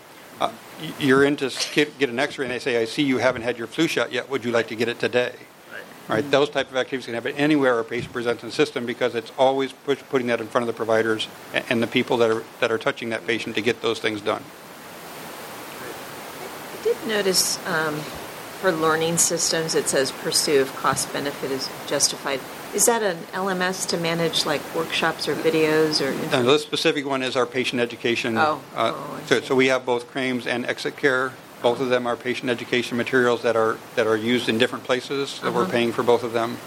And that consolidation would be, can we save money if we consolidate to just one of those? Do we have? NextGen has a huge library already built in. Yeah. Do we have a learning management system to distribute workshop material internally then? Okay. Yeah, completely standalone separate system called Elsevier is what we use as our learning management system. Yep. So Those are good. it's a separate system that we pay for and support. To keep track of all that, that's not integrated with our human resources system. Oh. So again, that's another piece as we look at human resources, how do we consolidate all of that into a single system? The same way you're looking at the EHR from a clinical perspective, can we use the Lawson platform and consolidate all of that down to a single, Lawson calls it global HR. Right. And that would be consolidating all of those things around our staff and personnel into one system to know who's got their license due, have they had their education, Right. have they passed all their competencies. Yeah, I think that's really important. I know that we need to manage our budget very carefully and to always be thinking about what we're doing for the patients, but if we aren't taking care of our own to make sure that everybody's up to date on certifications or learning new ways of working with patients, diverse patients, all of that, we're not going to have the outcomes at the end anyway. So we should have a healthy balance there, spending for that.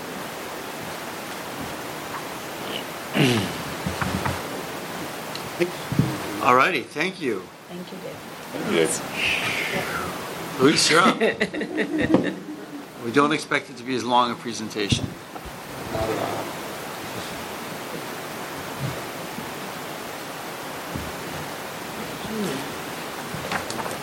Excellent, thank you. So I've got about 72 slides that In 20 minutes. I promise to do those quickly.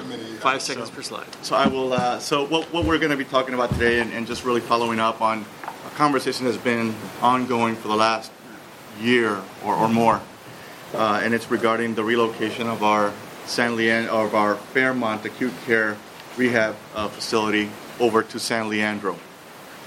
So I've put some slides together for you all here to discuss and just share with you some of the background, the overview of the project itself, some of the next steps of what we want to do moving forward, and how you guys will assist us in continuing to move this project forward. And then I've got some additional supplemental slides that just give you a sense of what the project looks like and a time frame, as well as the pro forma. So when we look at that, just to give you some background, Fairmont Hospital is our oldest facility. We can say that now that the ACT is in place. But so Fairmont has been around for a long time, and it was built pre-Silmar. So what that means is that it didn't comply with any of the seismic building requirements. So it needs to be retrofitted, or it has to be closed by 2030. And that's the Alfred Alquist Act, which is Senate Bill 1953 that you guys have all heard about, OSHPAD. So what we've decided, and over the last year or so, there's been tremendous discussion about this, and so we've made a decision that we're going to relocate from Fairmont to San Leandro. This requires us to do a major modification of the current layout. Right now, the spaces in San Leandro are acute inpatient med-surg beds that would have to be retrofitted to meet the needs of what we would need in a rehab facility. The plan here is once the construction is done, we would be looking at performing some work on the 4th floor, on the partial third floor, and at the end we would end up with a beautiful 28-bed acute rehab facility. So the overview, this is just a picture just to give you a sense. This will make sense that later on in the slides and the pictures, but the way the facility is laid out, it's kind of like an L shape. So you've got the main building, which is the 4-story section, and then you've got more of administrative spaces and everything on this lower 2-story section. So that'll make some sense, because part of the scope of work is that coming out of the 3rd floor is an outdoor rehab garden facility. So that's where that would happen in that connection. So again, the project summary, as I mentioned, we're looking at the existing third and fourth floors, the fourth floor in its entirety. The third floor is approximately half of the floor, which would be impacted and would be intended to support the rehab activities and the acute rehab services. The other half of the third floor, as a result of the work that's happening in that first phase, we have to do some modifications to support the acute inpatient med-surg requirements. So that's the scope and the intended services. What goes into a rehab facility, we've got some support departments, such, again, PT, OT, all the rehab services, as well as associated nursing support services. We've got dining rooms and conference rooms, classrooms, and all the different settings where you can support the activities of daily living, which is really the essence of what an acute rehab facility will do, is trying to get our patients and able to go back to their normal lives as close to as possible. And then, like I mentioned, we have an outdoor space that will, again, provide direct access from the third floor where they can get some fresh air and enjoy our beautiful weather. And I think it's really part of the therapy process of moving. Is that a forward. roof terrace? Yes, sir. I think it also includes, it is a continuation of therapy. Different terrains and stuff. Yeah. Practice various forms of mobility. Correct. Yeah. So it's really all part of the whole therapy process where they can, different elevations and different things that they can kind of work through. Although they can do some of that inside as well, but this is really nice for us to. Is it graduated elevation change, or how are they putting that in? Graduated elevation changes throughout? They have to build up on that roof line, or? No, you will be. So after the construction is completed, you will be able to exit directly from the third floor onto that. I mean, on that space is going to be kind of a graduated elevation, so that those that are walking out there will just be walking kind of on a graduated. Yes. Yeah. Yes. So here I'm just sharing with you a graphical representation. This is what we in the construction world call a stacking diagram. This provides you with an essence of what is on each floor, all the different services and how they all work together, looking at synergies and how you're trying to bring that service in line. So when we look at the project cost, we've broken it down here for you to... I'm sorry, Louis, Yes. What is actually on level 4 right now? Is there anything? No. We've shelled this space, meaning I used to call it mothball. We don't use anything. Has It hasn't ever been used, it hasn't been demolished, but there's no activity. There is... Except part of is It's an old nursing unit. It has Right. not been used. It is not occupied, and this is part of. But it has window. I mean, It's a regular floor. It's I'm actually looking at the picture of the hospital, and it's the actual top floor of the main building, right? Yes. Yes. Right. This is part of the effort to right size the scale of the operations at San Leandro to support the ongoing Right. sustainability of it. So that used to just be med surg area, but we've downscaled the number of beds we use to effectively operating on the first and second floors. And the center wasn't using that for either. I was going to ask already that. closed. Yeah, it hasn't been used for For a long time. How many acute beds are in use currently in San Leandro, and how many will be in use after we use 28 of them for this rehab? so that's a really good question. I've got that information. I don't have it readily available, so I'd hate to misrepresent the numbers, but I will make sure that I provide that to you. What I can tell you is that in essence, the current beds that we have that are in operation will not be reduced as a result of this work. Right. There are no beds that are in use now that are in this footprint. So this effort won't actually change whatever that number is, which we can get. It won't change that number. It'll go up by 28. It'll go up as rehab beds, not acute. Right. Acute Right. Rehab. Right, in use. So I will get you that information as it relates to the total number of beds right now, because again, if you recall, I had shared with you guys in the trustee orientation where we have licensed beds and operational beds.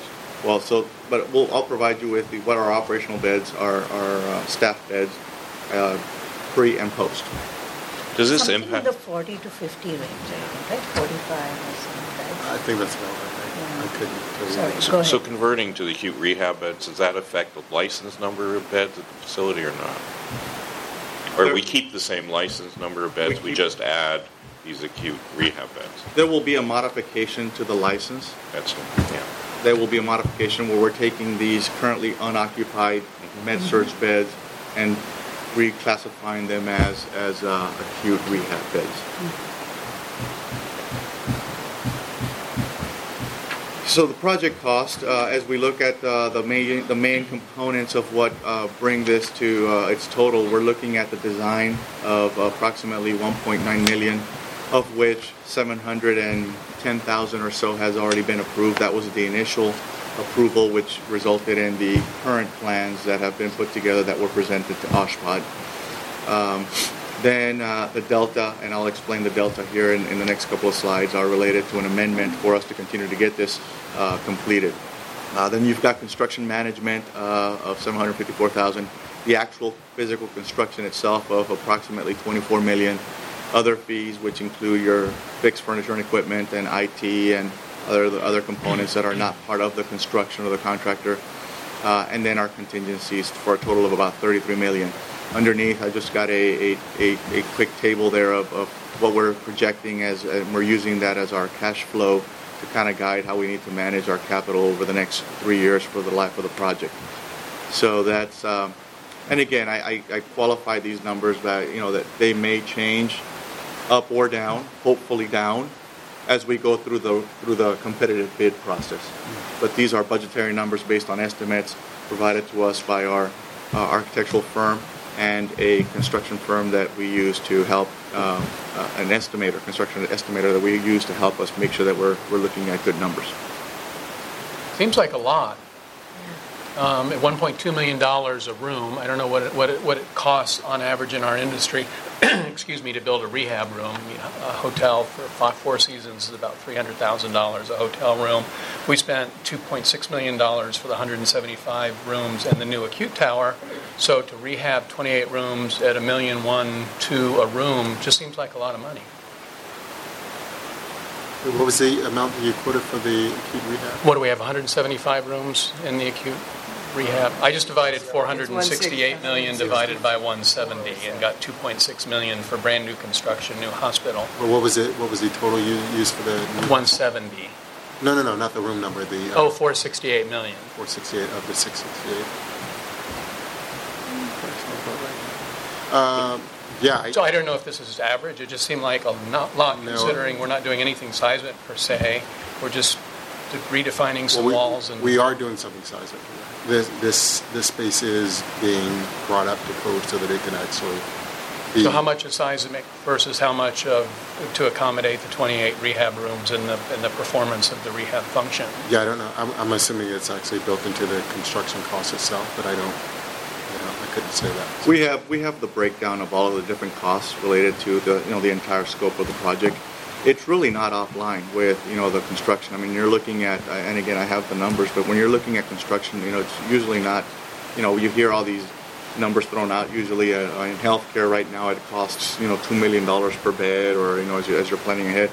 It depends. You're looking at it on a cost per square foot, and for OSHPD level 1 construction.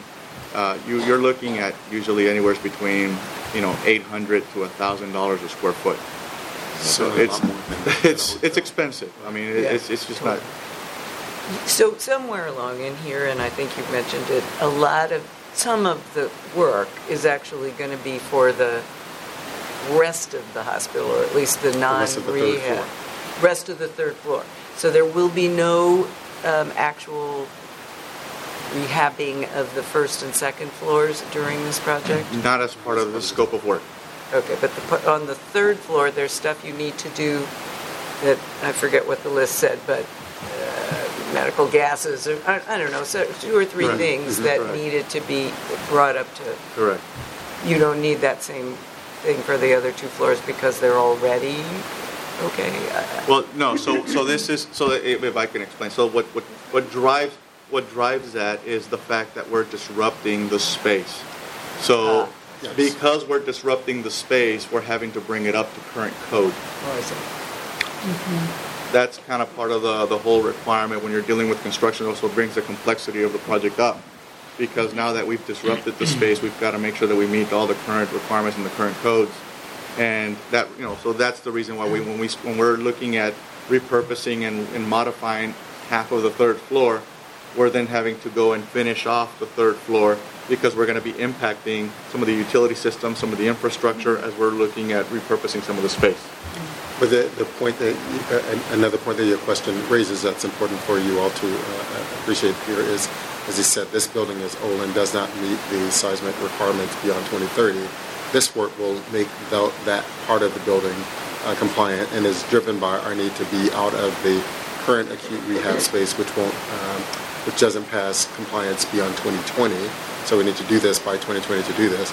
That still means that the first and second floor of this building, used for acute purposes, are not up to code beyond 2030. So there's work that we'll have to do downstream to look at that part of the space too, if we want to continue to operate acute services in that space. And of course, one would wonder if it wouldn't be more cost effective to do some of that. Exactly. I was just thinking, why you have the place Well, we're torn at- up, are we going to have to undo work that we've just done to make the first and second floor? But potentially, I guess there'll be some of that, but because it's two different, it's a completely different floor, and I don't think, there's nothing about what we're doing, as I understand this, on those two floors that will not be compliant beyond 2030. So when I'm saying the rest of the work, we're talking about the other two floors, not then having to go back and do more work on the third and fourth floor. So let me and just to clarify that. So when Delvecchio is talking about the compliance, we're looking at, so there's two major components in the seismic compliance requirements. You've got SPC ratings, which is your structural performance conditions, and then you've got your NPC, which is your non-structural.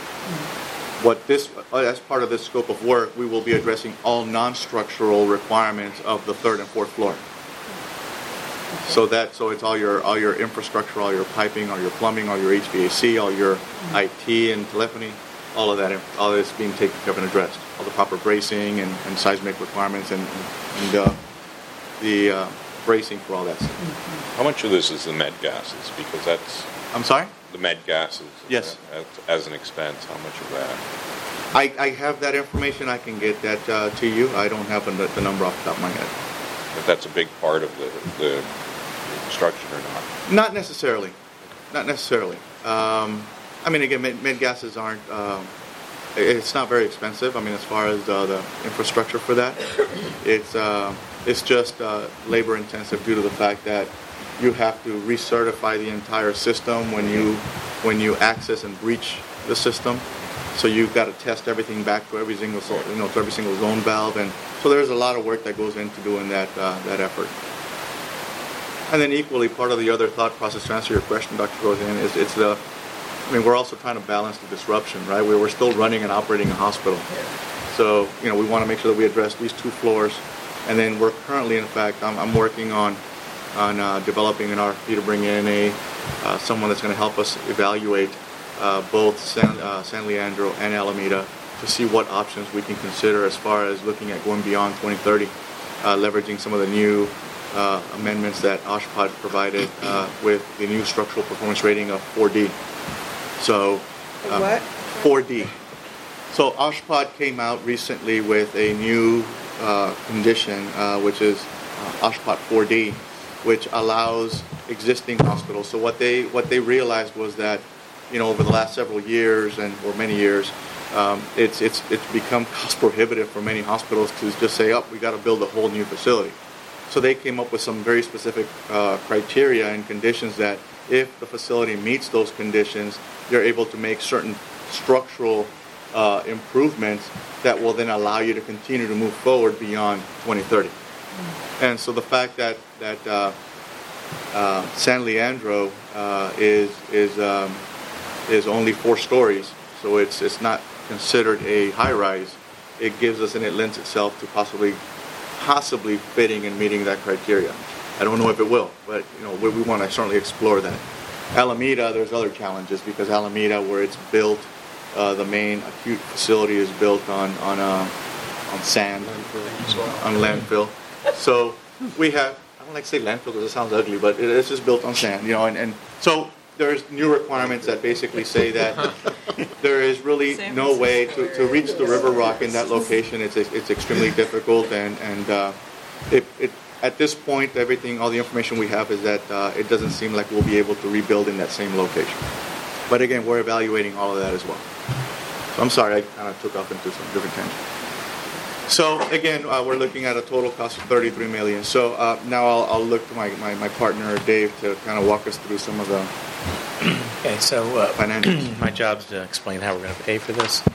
There's typically two ways you do it. You either operate profitably, generate enough cash as you go to afford it, or you have an access to a credit line or a bank of some sort. We have both. This is our draft financial plan. It was sort of reviewed educationally last night by the Finance Committee, and we're going to refine it and bring it back next month for approval. But what we've done is we've taken that $33.2 million, it's on line 14, and spread it out by year, so it covers 3 fiscal years. A small amount this year, 18 next year, and then 13 the year after that. And then we've put everything else in there that we're aware of that we have to do, which totals next year $56 million on line 17. And then said basically how much cash can we generate. And given our current, what we're anticipating of $979 million of revenue and a 6% EBITDA margin, that's about $59 million. So that's a little short. It's going to be about $16 million short next year, but as years go by, we're going to be in a positive position. So I think that that's a realistic plan to say over the life of this project we can generate the funding necessary for this and do everything else that we need to do. Now there's a lot of things on that capital list that also haven't been approved yet, so if we get down the road and there's some difficulties, we can kind of put the brakes on other things and still have money to complete this project once we start it. And then we have the Cynthia Bank, which is the county. Here's the forecast through 2018 on the line of credit. This is actually, it's about where it is. Okay. So basically the difference between the red line and the blue line represents money that we can borrow if we need to complete this project. So based on this, I believe that we have the ability to fund this project. And just a point of to qualify as well, as Dave mentioned, this sheet here does not include any of those major projects that we were just talking about. Should we need to do some sort of seismic retrofit out at San Leandro or at Alameda, or any of that is not included in this plan. The IT is. Put it on there. We have It's right above that. For the AHR. The IT is there in 13. We have a placeholder for the Alameda seismic. They're not saying anything. Well, but the Alameda seismic is only for the that's for the kitchen, for the SB90 kitchen relocation, not the much larger project that may be necessary. So I just wanted to qualify. Okay, so there's a contract amendment that we need to consider, and our plan is to we wanted to certainly give you the background, give you the information regarding the project, and also just kind of let you know that my plan is to come back later this month in our business meeting. Looking for approval for a contract amendment to our Editas agreement. As I mentioned, our current agreement, which was approved in 2014 for the initial design of an OSHPD submittal for this project, which was about $710,000. That was done. We met the deadline. The 12/31/2014 was a critical date because that's when we had to make sure we submitted our plan to OSHPD so they can approve and we can move forward and continue to operate the facility. We were able to do that. Now what we're looking at is I'm finalizing the project. We're looking for a contract amendment to address some of the additional design requirements that came back as a result of the OSHPD review. So when you submit plans to OSHPD, they review them, they look at them, they say, oh, hey, you know what, you need this. Or hey, this code changed, you need to make this modification. So we got to work through all those changes, and so we're incorporating those into this plan, this amendment here to make those corrections. Of significance, we're looking at they identified that as when we renovate and repurpose that third floor, and we're splitting it between med surg and acute and rehab. we need to look at repurposing a couple of rooms to negative pressure spaces to meet the infection control requirements for the number of rooms needed based on the total number of licensed beds. And then we're looking at, because of the layout, we need a secondary nurses station because now you're looking at two separate operations that we're managing. So we're working through that. And then there's a few other little minor things that came up as a result of the review, but those were the major ones, and we're looking to address those relatively easily. Part of the amendment as well is the construction administration, which is part of the scope of work for the architects, and it's really to put together the bidding documents. One of the things that we need to do that was not done initially is we never really designated this project as a design-build project. So now we need to go ahead and, as we're putting the bid documents together for the construction, we're looking at making this a design-bid-build approach to the construction project. So we're making that happen. The pre-construction review is part of their scope of what they're looking at. Usually in a major project like this, some of these ancillary systems such as fire sprinklers, fire alarms, building automations, they're not really part of the scope. They're designed as you're going through the project.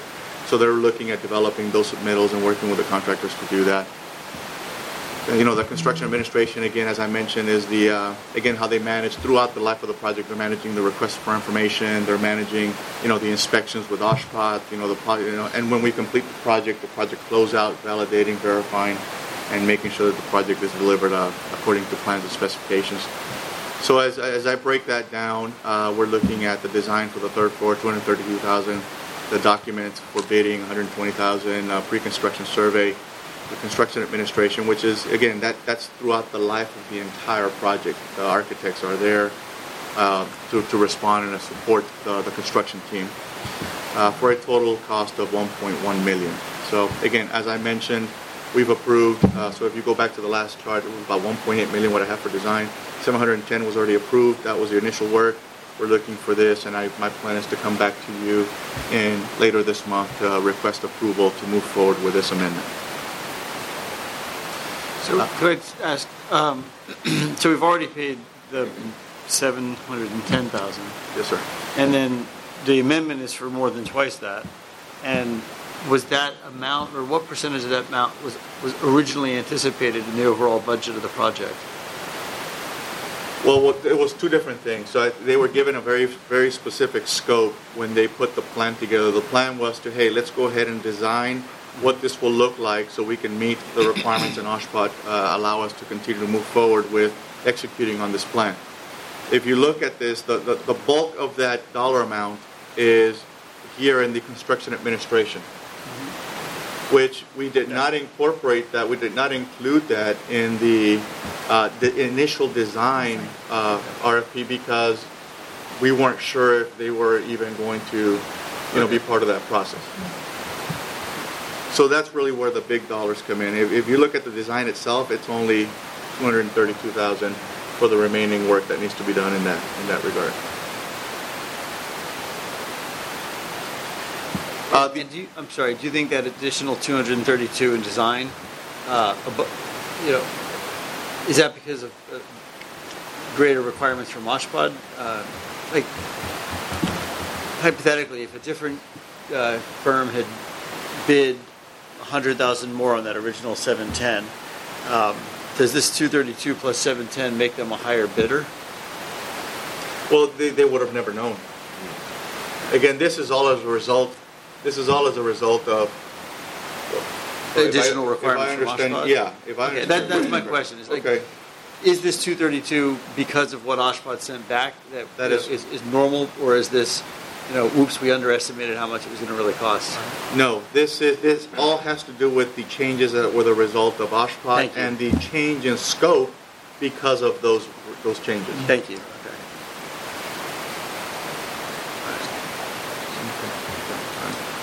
So, but that's what that is.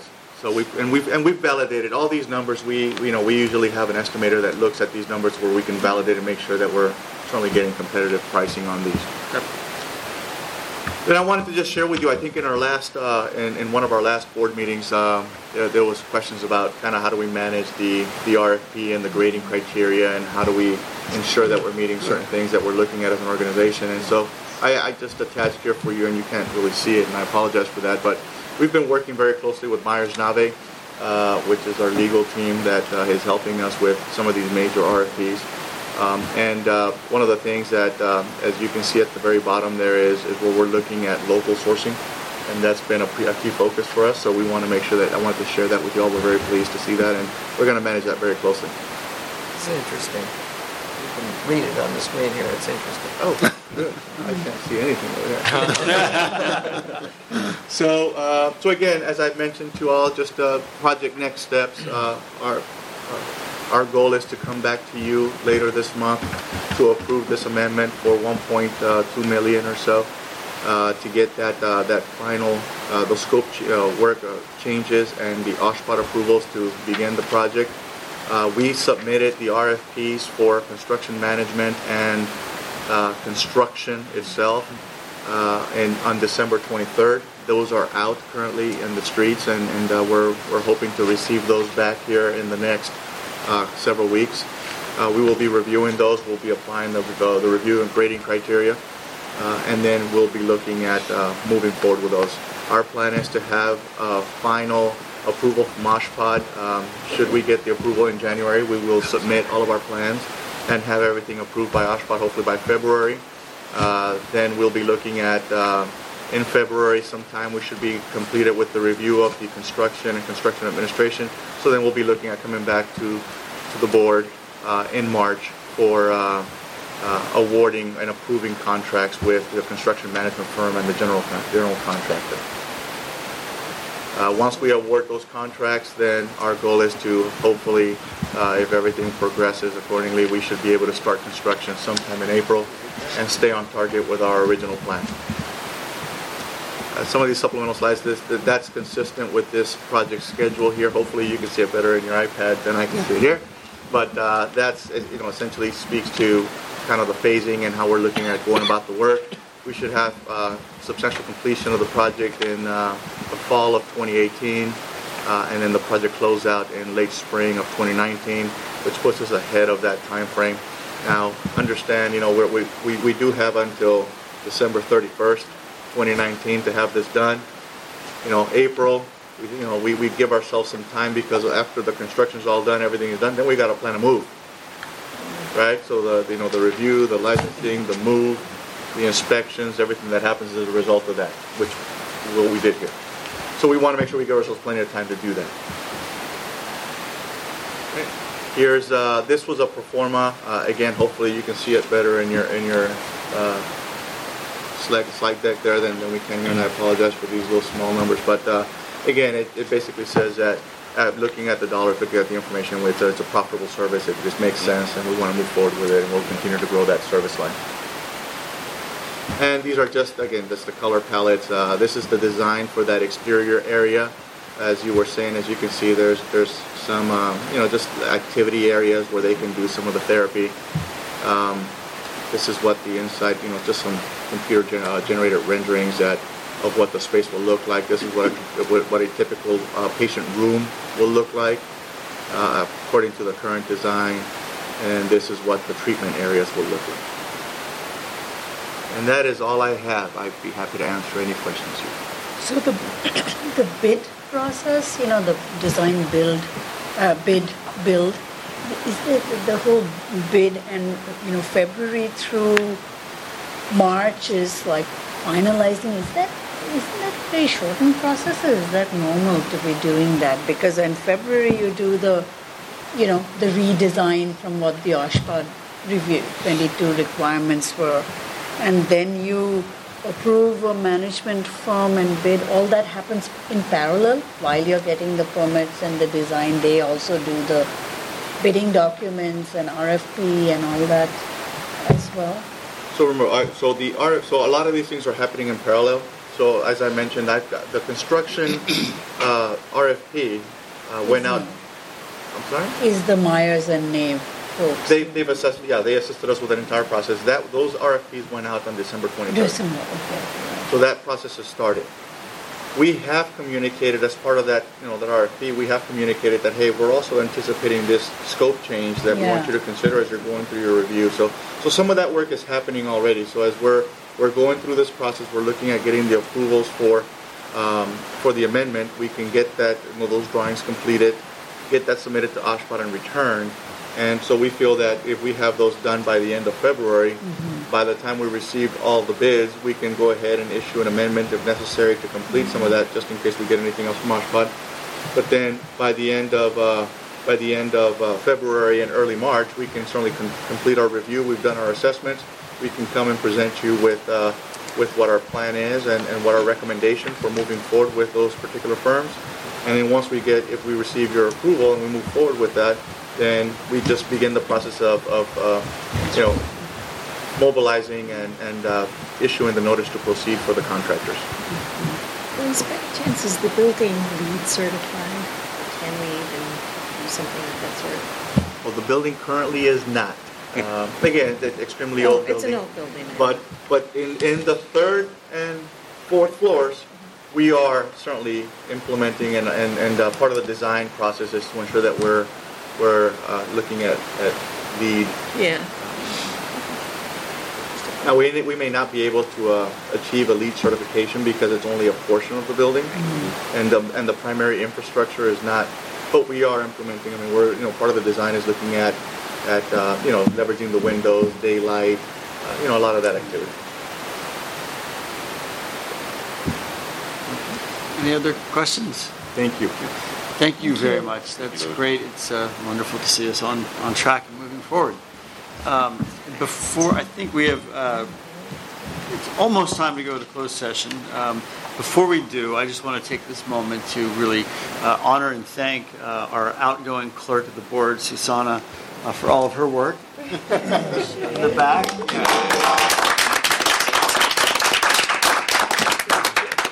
I know she's been phenomenal at keeping all of us on task and making sure we get our work done. And forgive me, is it Vanessa? Vanessa, you've got big shoes to fill, and we're looking forward to seeing you fill them. And welcome aboard. And with that, I think we should head to closed session. Yes, and so just one change to the agenda. The closed session items will be one anticipated litigation matter under Government Code Section 54957.9B, and then a personnel matter under Government Code Section 54957.6. There is no conference with the labor negotiator. That item has been withdrawn. All right. So we are reconvening after closed session, and Mike, do you have a report out? Yes, the board did meet in closed session. The board took no action.